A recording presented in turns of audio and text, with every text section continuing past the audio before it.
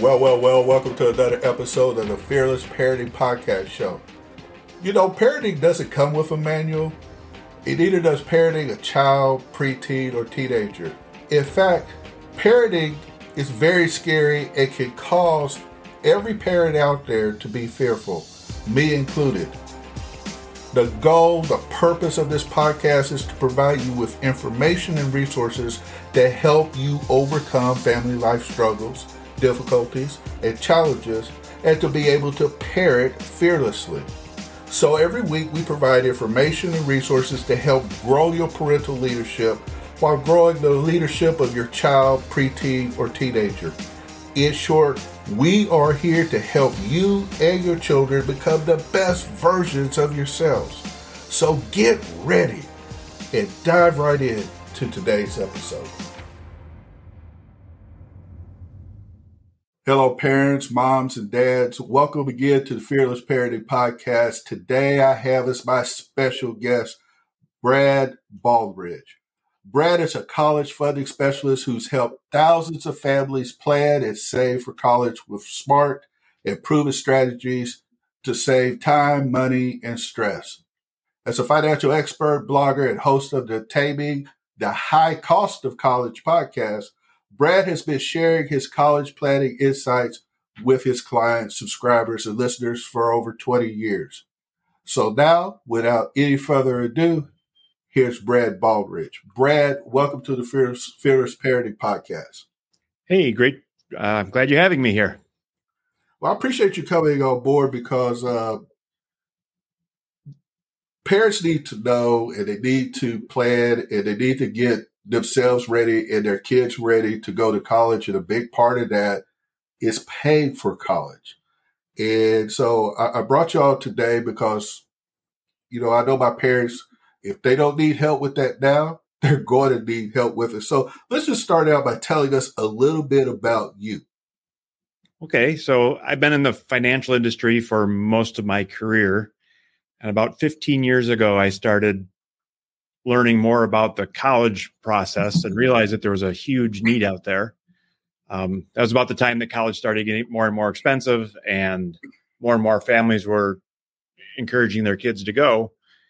And it became a much bigger item in a typical family budget, where it used to be that, you know, when you and I went to college long ago, you could theoretically work summers and do a few things and maybe pay for it yourself. I mean, those days are gone, where most students are going to need a lot of help from the family potentially. And as I got more involved in it, I realized that there's a lot of things you can do. There's a lot of help. There's loans and grants and scholarships and all types of things. But most families don't understand the maze, and therefore they don't take advantage of everything that they're entitled to, or they choose a school that is crazy expensive when they could have done something similar elsewhere at a lower cost. Or again, it's just full of landmines where.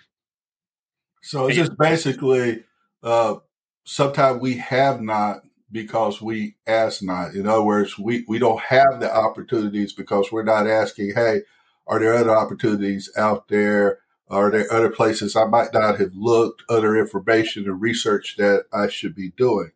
So let me ask you this, Brad. If I'm a parent and I am, and I need to plan for college, how do I get started? Right. Well, the first thing to realize is you want to start earlier than you might think. So really, for, freshman, sophomore year in high school is when you would do what I call late stage planning, which is you're starting to think about visiting colleges, you're doing the testing. How much money do we have saved? What are our goals? Are we interested in state schools or public schools? Are we going to qualify for need-based aid? All that type of thing. That's late stage planning that everybody's going to have to do. And get started freshman, sophomore year. And again, your student may not be ready, right? Your student is not ready to go visit a college. But as parents, you can figure out how does need-based aid work? Or we're currently saving $300 a month. Can we save $500 a month? And should we? Those kind of things can be done whether your student's ready or not. And then as you move into the junior year, you've got all kinds of stuff that you're going to do together as a family. But parents could do some of the things without the student and kind of in preparation. but parents don't know that. So in this freshman and sophomore year, would it be advantageous for parents to visit colleges and universities and even junior colleges in the area that they live in? Absolutely. I recommend that often, that you do what I call preliminary visits, where you just go to the local school that, might be a good fit for your student, might not, but just and I did this with my son. We went to the flagship state school here in Wisconsin. We went to Madison just to look around when he was a sophomore. It was not, I wasn't sure if he was interested. He wasn't sure if he was interested, but it was just let's go kick the tires and see what's going on as a sophomore, just because most students don't really understand what college is all about. They've never seen one. They've never been on a campus. So that's too true. Just give them a little bit of exposure to, again, something that's convenient for the family to do, no pressure. And it's a great place to start. And then with that, you can start diving into things like need-based aid and merit aid and scholarships, and starting to learn how that works, because it's a process that families are going to have to spend, many Sunday afternoons and over a couple of years trying to figure it all out.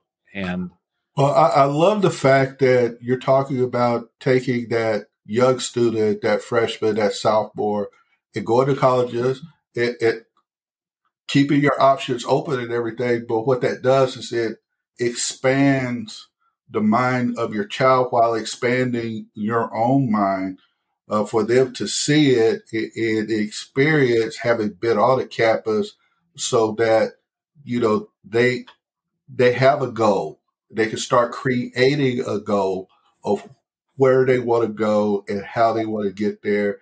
And parents can start creating goals with action steps on how they're going to pay for it. That's kind of what I'm getting out of there. And another thing I love about it is something that you're doing with your child.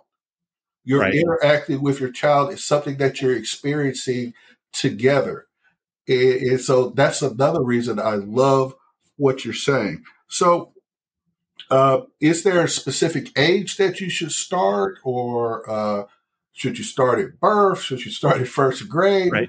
Right. And again, there's two stages. What I would call early stages.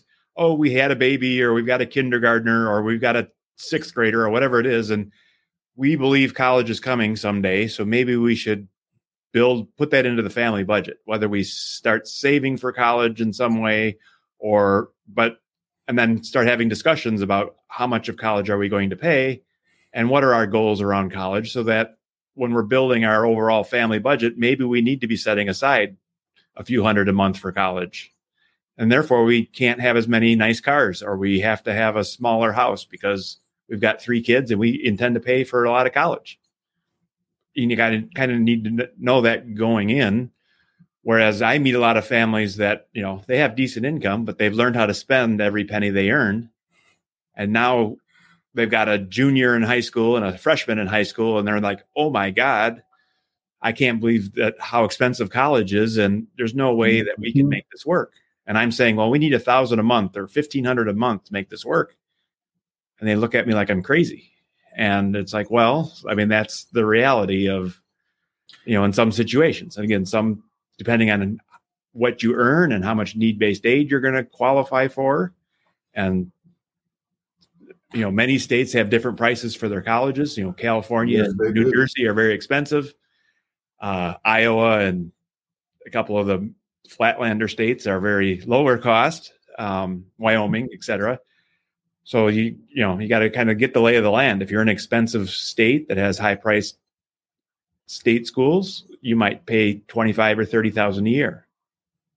Whereas now, if you do have that junior and you haven't thought about planning, I can see why it even be more important to go out to some of these campuses, both the pay and state schools. Yes, absolutely. I mean, there's a lot of choices. There's 4,000 colleges out there, and they're not all the same. And understanding what you're looking for and what the student will appreciate. Some families, they're like, well, we're looking for that school with the big name sports. We want to be in the stands cheering on our teams. Other people are like, no, we want just the opposite. We want a small, intimate school where classes are small and you get to know your professors. Yeah, but you got to be able to pay for it, though. Yes. And You again, might want that big school, but you have to be able to pay for it. yes. And again, sometimes those choices are the low cost option, depending on, again, how much aid you receive. So I've seen families go to, expensive privates for less than their local state school. Really? Now, it doesn't always happen that way, but if you are that family, that's why I'm saying it takes a lot of work. It's like shopping for a car, right? If you started from zero and said, well, I got to figure out, do I want a minivan? Do I want a sports coupe? Do I want a pickup truck? And then you start shopping around and what do they cost and what, and then you go to a couple of different dealers. Now imagine what the price they hung on the window had nothing to do with what you actually pay, Right. So, you got the Chevy and Ferrari. You just got to have to choose right which you want, or you can say the Ford and the Ferrari. I don't want any Ford or Chevy fans getting mad at me here, but right. The bottom line is that you have to take the time to plan. And even if you start late, you got to start working within the process and get your child prepared and just do the best that you can at that time. Right. Absolutely. And, again, to kind of put a finer point on it, sometimes that Ferrari will cost the same as the Ford or Chevy. So just because they have the high price sticker price, you don't know because of the way the aid works and that type of thing. A lot of times it's all over the map. So that's part of the parent process, is to figure out what types of schools are going to work for us. Is it going to be the state schools? Diamond in the rough. Absolutely. From a price perspective. And then sometimes it's just the opposite, right? The school we love is crazy expensive, but we're going to give up the lake home so that we can pay for the expensive school. I mean, that's a legitimate, but sometimes families are like, well, we're going to destroy a retirement to pay for school. That's a different question, right? So some families can afford to spend more than others, sometimes because they've saved and invested and done all they can and they make college the highest priority. And they've already made those sacrifices because they want to spend a lot of money on college. Some families, just are going to have to find the low cost option. I remember those days. I got an NROTC scholarship, so that helped me out because my parents hadn't made big savings for college. Right. Exactly. And then there's all those different programs and gap years and study abroad. And there's lots of stuff that might be a great fit for your student. Athletics, are they going to play athletics in school? And then like divorced and blended families, they've got extra layers of complexity to deal with. If you're a business owner, there's strategies that you can use. So there's a lot more to it. And that's why I encourage families, if you get nothing else, just start early. Start sophomore year. Early and do the research and do the work. And that's why going to somebody like you would be so helpful. Moms and dads, I want to encourage you to reach out to Brad, even if you just ask general questions. I find him to be a man of integrity. We had a little talk before we started the podcast here today. And he said a little something which made me set up and take notice. So I want to encourage you to reach out to him. Brad, tell my audience where they can find him. So I have a website and podcast that's all at tamingthehighcostofcollege.com. And you can reach out through the website, contact us or work with Brad. And then there's also a lot of free resources. So there's a podcast, there's a newsletter. We've got an EFC calculator to help you figure out need-based aid. We've got cost of colleges by state. So you can download a chart that gives you not just the top line full price for the college, but what the average person pays based on income. So there's different income brackets that will show you, people earning $75,000 at this school, pay $30,000. People earning $100,000 pay $40,000, whatever it might be on average. And other schools, the numbers are different. So it gives you an idea of what your targets might be if you're early in the process. And it gives you a point of contention if you're saying, well, wait a minute, why am I paying so much more than the average person? Well, Brad, what you're giving them is a one-stop research shopping center. I want to encourage y'all to reach out to Brad. Now, I'm going to have contact information for Brad in the podcast description, so you'll be able to click on the link, and it'll take you right to Brad. And I want to encourage you to subscribe to his podcast. Now, I want you to subscribe to Mike, no doubt about it. If you're just listening and you haven't subscribed, you need to subscribe to the Fearless Parenting Podcast. But subscribe to Brad's podcast. Brad, I'm going to have you back one more time, brother. I got some more questions I want to ask you and some other information I want you to put out to my audience. I appreciate having you here today. Thanks for having me. Well, moms and dads, that's all for this particular episode. So until next time, God bless. Well, that concludes another awesome episode. Please check out the podcast description where you'll find links to family and parenting resources. And I want to thank you, moms, dads, and guardians, for listening to today's Fearless Parenting Podcast. I truly hope you enjoyed today's show and that it added value to you and your family. And I want to leave you with something that was once said by two-time Nobel Prize recipient Marie Curie, who once said that nothing in life is to be feared. It's only to be understood. Now is the time to understand more so that we may fear less. That is why we have this show, to help you understand more about parenting so that you can fear less. So I want to challenge you, like I always do, to go forth and fearlessly parent. God bless.